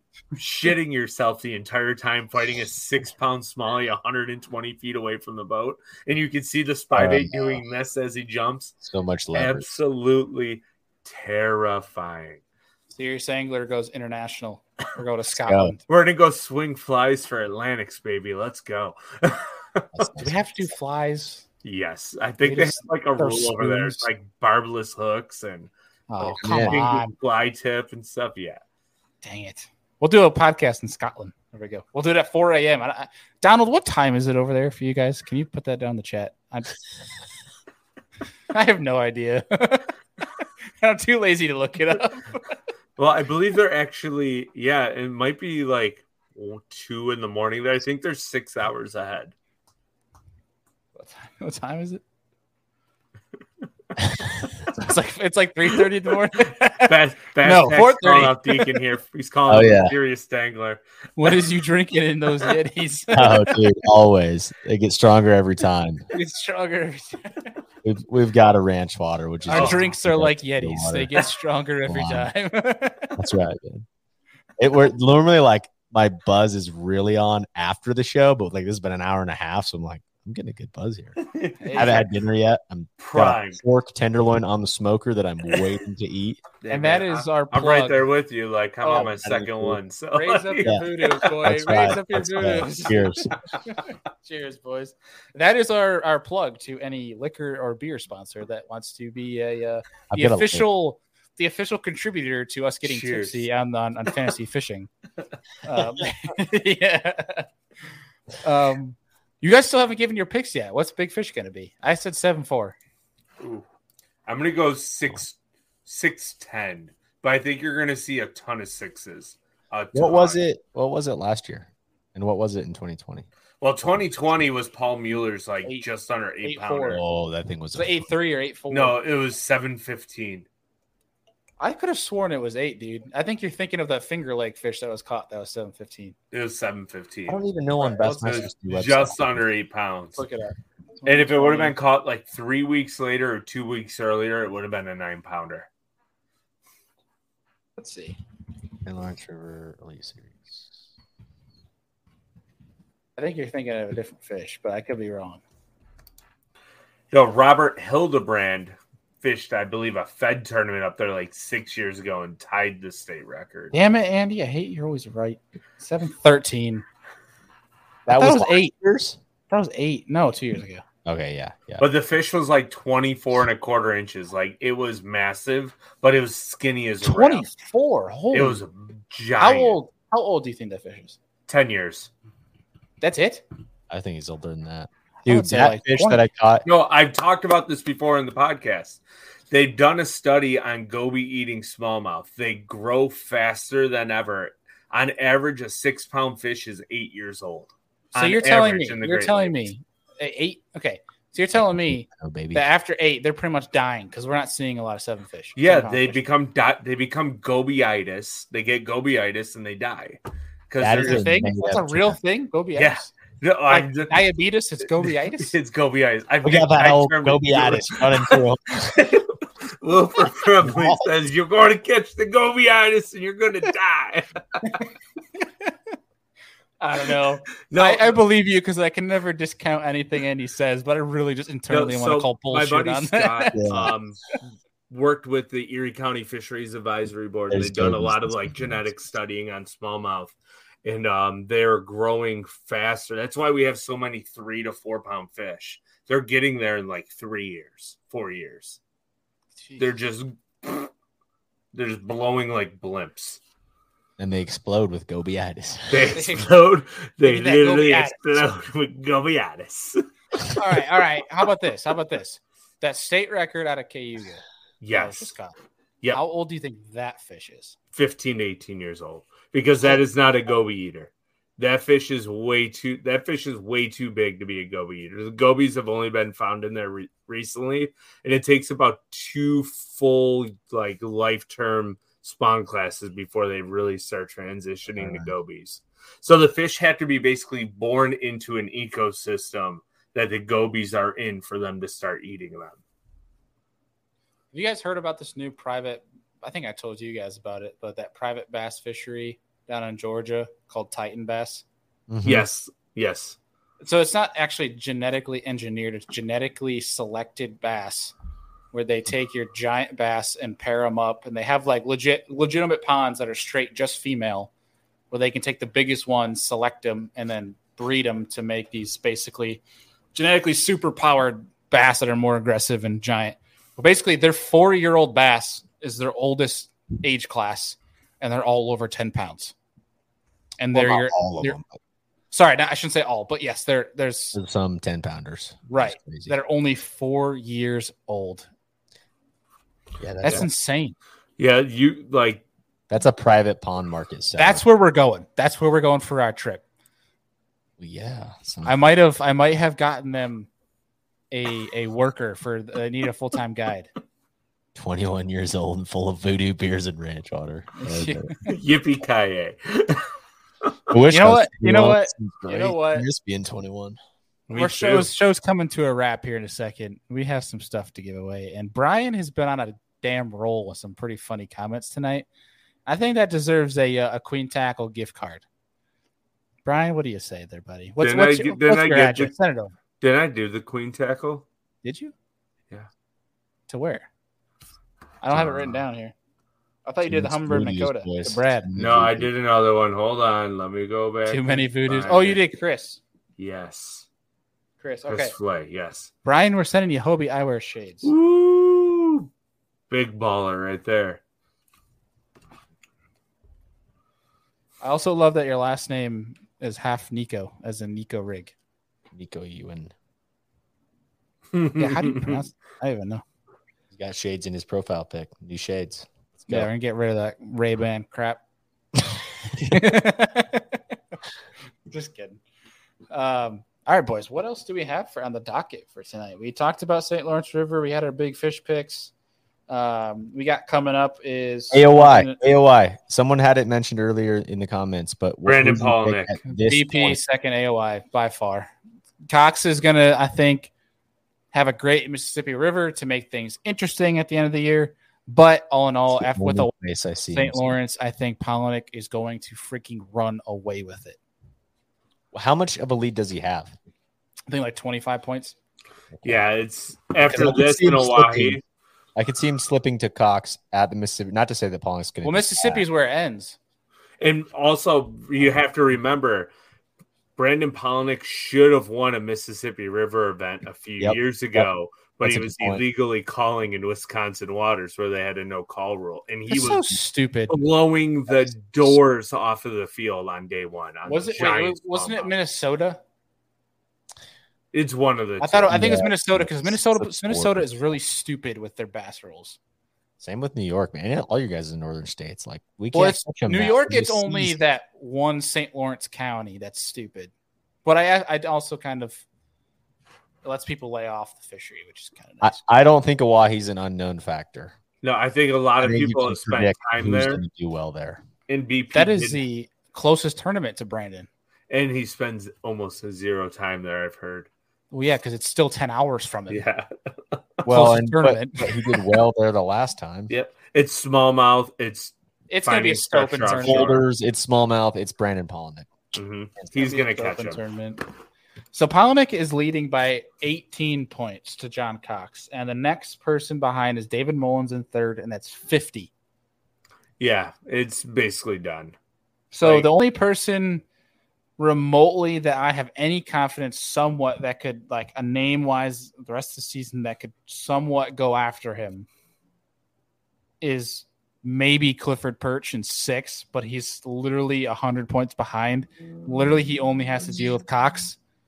As long as he does not absolutely tank a tournament, Brandon Palaniuk's looking at his second Angler of the Year trophy. Palaniuk will have to finish like 100th.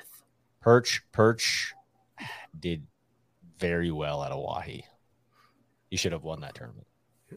Offshore, smallmouth. But that's the thing, like where Perch is going to do well, Palaniuk is going to do well as well. Right. They're not going out of Sturgis. Sturgis is not even close to where they're going. Sturgis is on the west side of South Dakota.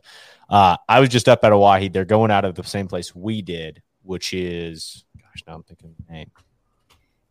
Team Bass Pack put Brandon Lester, and Brandon Lester is having a great year, amazing year.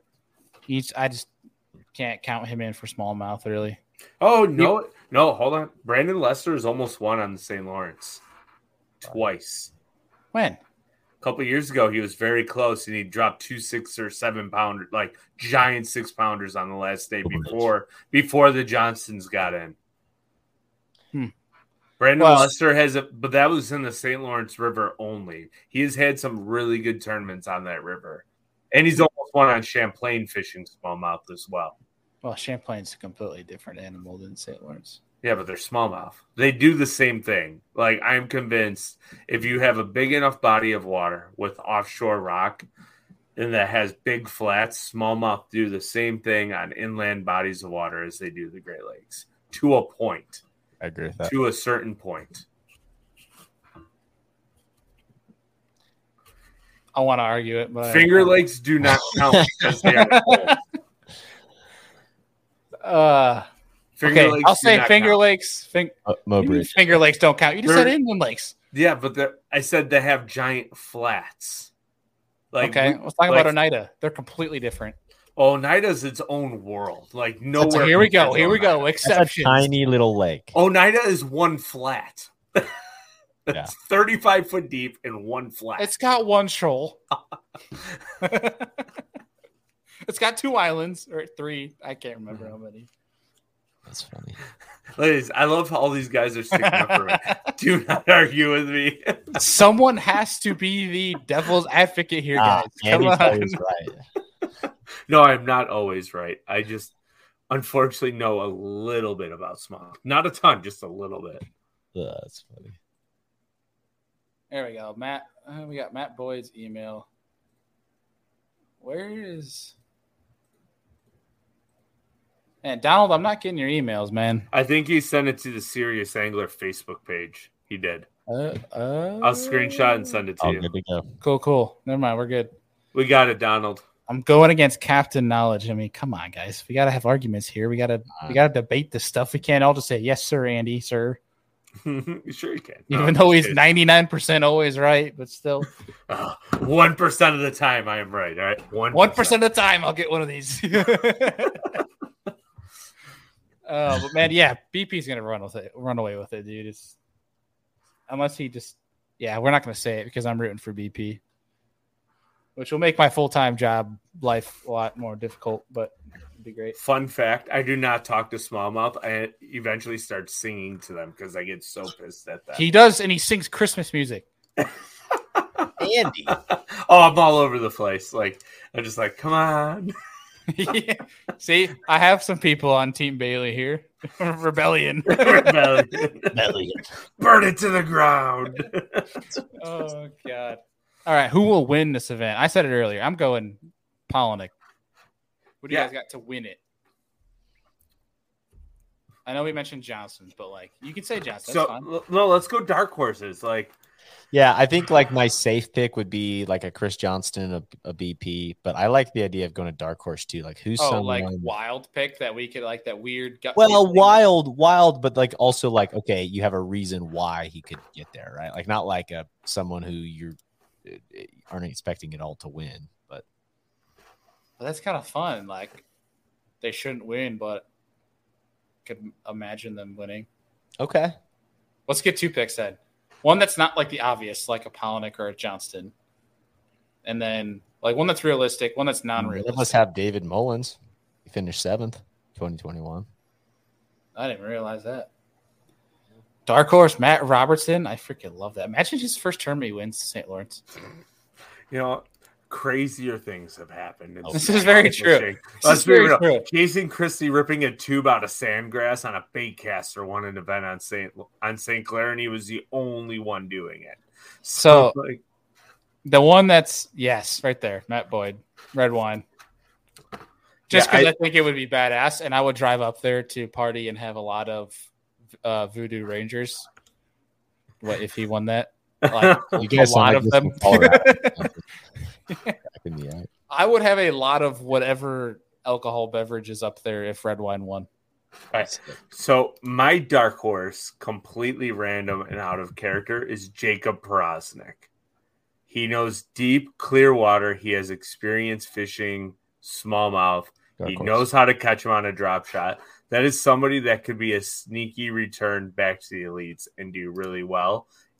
And he's a very good offshore fisherman, and he never gets enough credit for it. That is my sneaky pick. Off the wall, who could possibly win it, but you never would expect it, is another one who almost did it a couple years ago, is Greg DePalma throwing a Carolina rig. That'd be his first blue trophy. Yeah. Don't expect it, but could win because he's doing something completely different than everyone else. I got one for you. Dark horse. Where'd it go?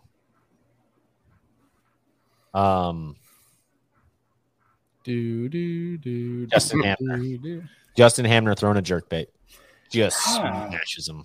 The jerkbait bite scares me so much.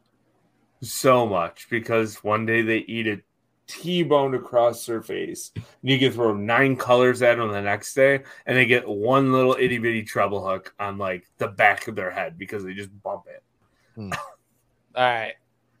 Red wine's my dark horse, but my gut feeling could be random, could win it, could make things a little bit crazy. Sorry, buddy, but hell no. Jacob Fouts. I thought about Palmer, Team Bass Pack. I really did. I don't know how he did. How did you do there? I don't know. Oklahoma and St. Lawrence River don't mesh too well. He's just going Lake of the Isles, and he's flipping milfoil all day. Finished, in 21, man. Oh, man. Fun. I think that just about covers it, boys. Anything... Deacon, we got a pretty cool Business from the Bass Boat episode coming up on Monday. You want to tell folks about that quick? We do, man. It was fantastic too. We just recorded it, so I always record those just a hair in advance from actual Monday morning because we release them really early. But anyways, Todd Castledine talking about fishing locally team series stuff, what he looks for in tournaments, and kind of some of his reasoning why he didn't fish the Elite Series, why he didn't fish long on the Major League Fishing Tackle Warehouse Pro Circuit now, but what was the FLW Tour. So interesting stuff to hear his points of view, and it was awesome. It was a really good show. He's a good guy. Heck yeah. And then after Business from the Bass Boat on Monday morning, we'll be having episode 300 on Tuesday night. You'll see us three hooligans live on that show, announcing the giveaway winner. We're going to have a bunch of friends coming on for some segments, talk about some fishing stories. We're going to talk about some stuff like co-angler stories, boater stories, embarrassing Andy stories. Oh, we're going to do the whole 9 yards. Yeah, I don't have one for every trip. So we same. Either way, it's gonna be a lot of fun. If people have been around for our not so serious episodes, it's gonna be pretty on par for what that's gonna look like. So not a lot of learning. You'll learn some funny stories, but we're gonna have a lot of fun. And again, to anyone that's watching live now or listening to MP3 later, if you guys want to get in on that show, if you want to come on live, say 5 minutes or so, give us a topic, tell us a cool story, tell us a whatever. If you want to get 5 minutes of airtime out here, give us an email, give us a DM, whatever. And we'd love to get you guys on here and get on the show. It's probably going to be a pretty long show. It's going to be a lot of fun. We're looking forward to seeing you guys there. But boys, anything to note before we head out here tonight? Me and Bailey are going fishing tomorrow. That's a big note. Was it the first time all year? I think we should just go live on Serious Angler Instagram tomorrow while we film. Oh, God, that'd be scary. Backlashing in trees all day. Great. Yeah, it'd be very interesting. But yeah, if you're not ready, follow us on social media. Go enter that big episode 300 giveaway that we got going on Instagram and Facebook. And Deacon, anything left on your end before we sign out? Oh, man. Cool. Well, folks, we appreciate you guys as always, and we will see you guys on Monday for Business from the Bass Boat. Peace.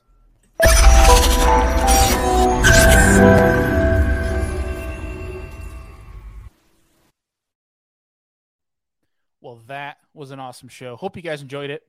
If you can and your app allows it, please leave us a rating and review. It really helps us get seen more, which allows us to access more time and more variables to be able to bring to the show to make it better for you guys. So hope you enjoyed it. And if you did and you liked some of the things we talked about in this episode and want to check out our show partners, all of that is in every single show description. You can click down there. It's got all of our discount codes, all of our links to our show partners where you guys can go and support the people that support this show and help us make this show happen. And of course, this show does not happen without you guys. You guys know we appreciate you. You're the Serious Angler fam. You're the reason we're here. Appreciate y'all, and we'll see y'all on the next one.